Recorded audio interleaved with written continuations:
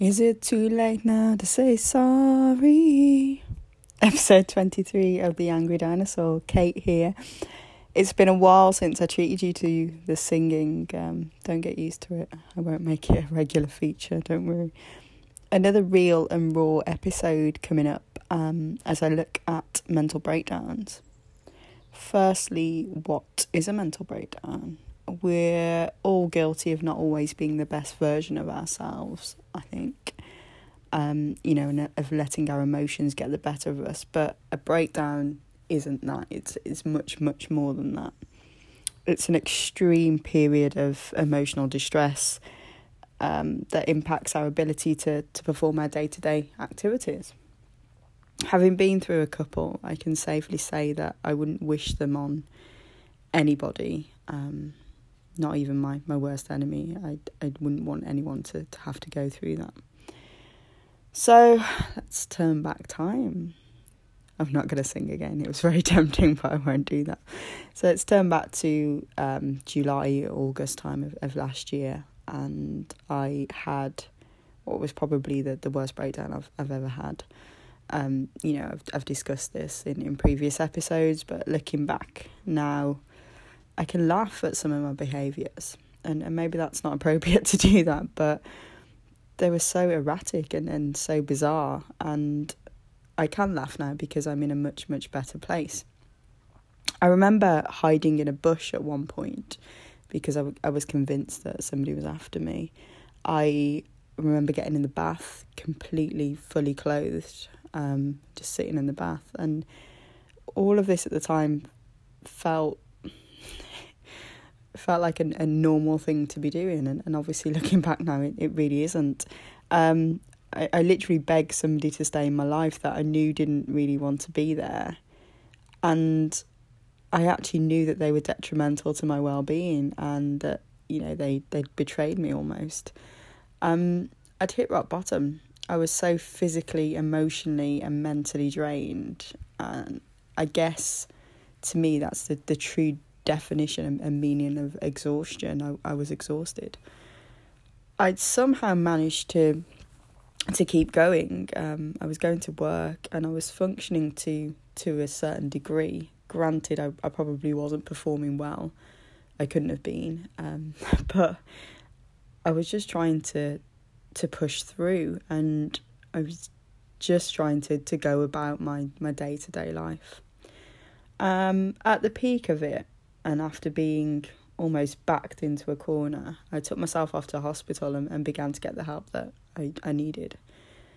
The lobster had actually convinced me that I was going to get sectioned, and I was absolutely petrified. I thought that I was crazy. I thought I was absolutely crazy, and that they were just going to lock me away, and that was going to be it. And I was embarrassed, I was scared, I was ashamed, I was all of these emotions, and I didn't know how to deal with any of that. I didn't know how to express any of what I was feeling. It was overwhelming, completely overwhelming.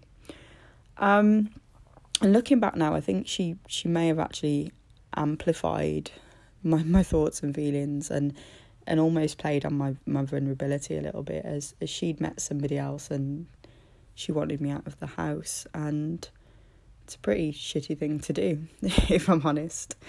But in hindsight, I wouldn't have wanted to be with that version of me either. So I get it. I guess when you're in that place and you're struggling to the degree that I was, it's so difficult to see anything clearly. As I said, I had so many emotions that were clouding my judgment, and I couldn't think of anything, let alone anybody else. And the reason for this episode is, as the title would suggest, to offer an apology. And I probably owe a lot of people an apology over the years, because there have been times where my mental health has been particularly poor, and I've impacted lives of the people around me. So yeah, I probably do owe an apology to the lobster, to my family, my friends, to any colleagues that have been present when I've been in such a bad place. And I witnessed a person have a breakdown a few weeks ago, and I guess I got to see it from the other side, and it was pretty horrific. I'm not particularly close to this person, but it was still horrible to see. I could see the pain, the hurt, the anger in his eyes, but just couldn't reason with him. And it was sad. It was really, really sad to see. And it took me back to some places that I've been in, and it made me think an awful lot. And what struck me most was other people's reactions. You had those that were offering sympathy. You had those that actually took the piss out of some of the behaviours that this person was showing. And you had those that were angered and annoyed by his actions. And don't get me wrong, he was behaving irrationally, and he upset a lot of people with his behaviours, and he was out of order, he was. But it was also pretty evident that he was really, really struggling. And we all know what it's like to struggle. And quite often when we are struggling, we just want love and support because there's a comfort in that. And it made me think about how my loved ones must have felt watching me go through such a horrible experience.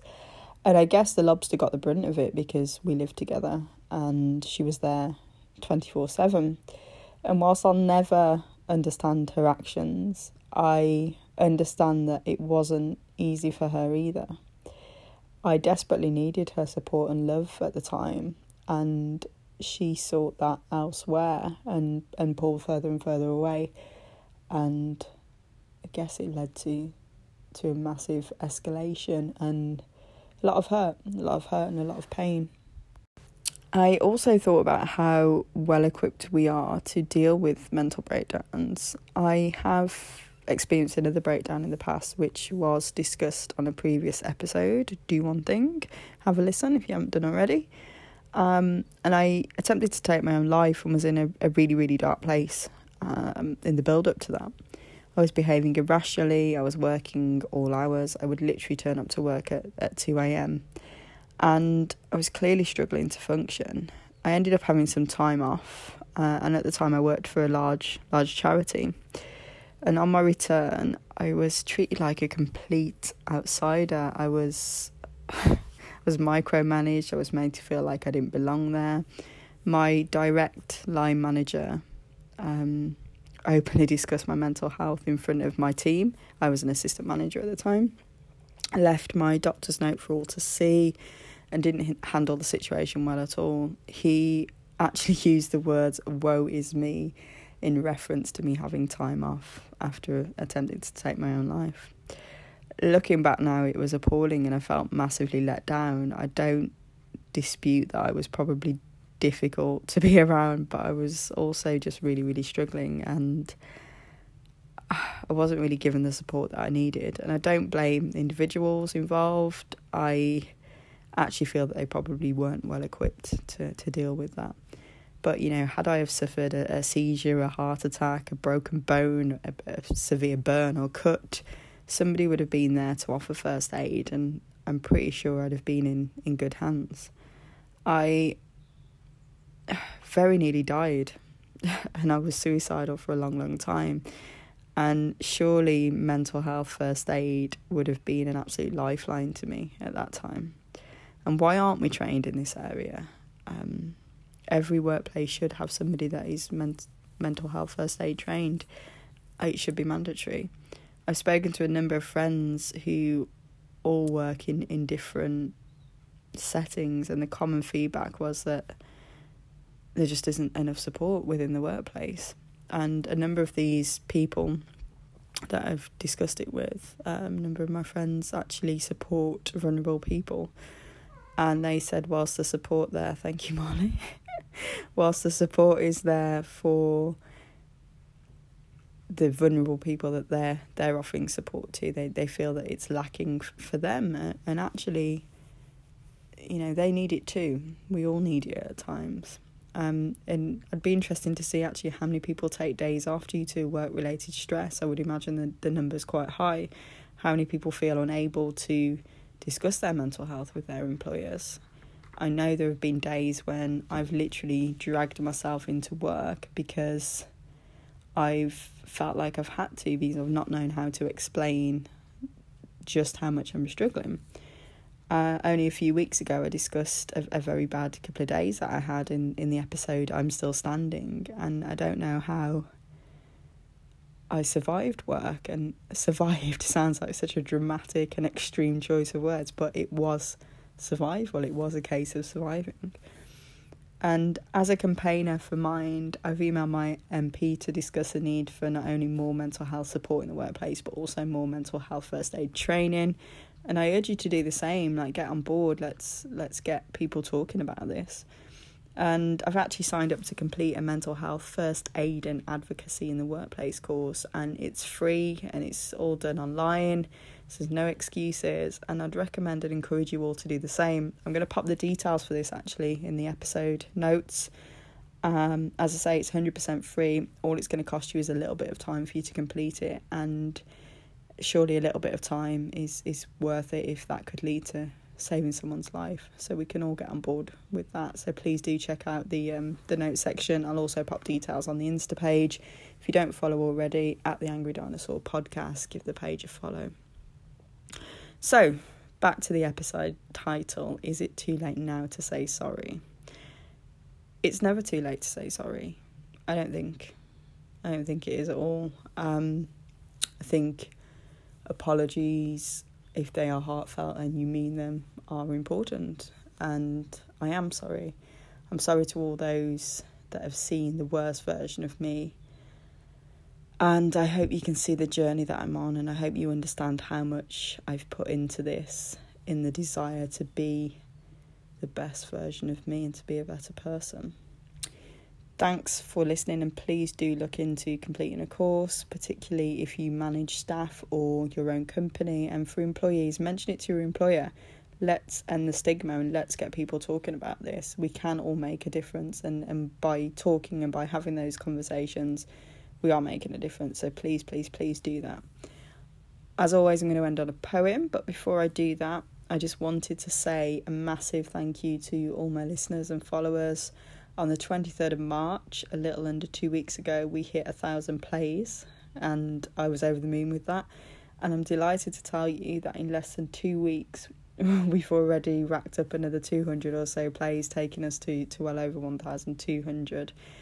And it really does mean everything to me. Back in August, September time when I started this, I wasn't sure that anybody would listen, and you are listening, and I'm getting so much positive feedback and comments, and yeah, it's incredible. It really, really is. So thank you all.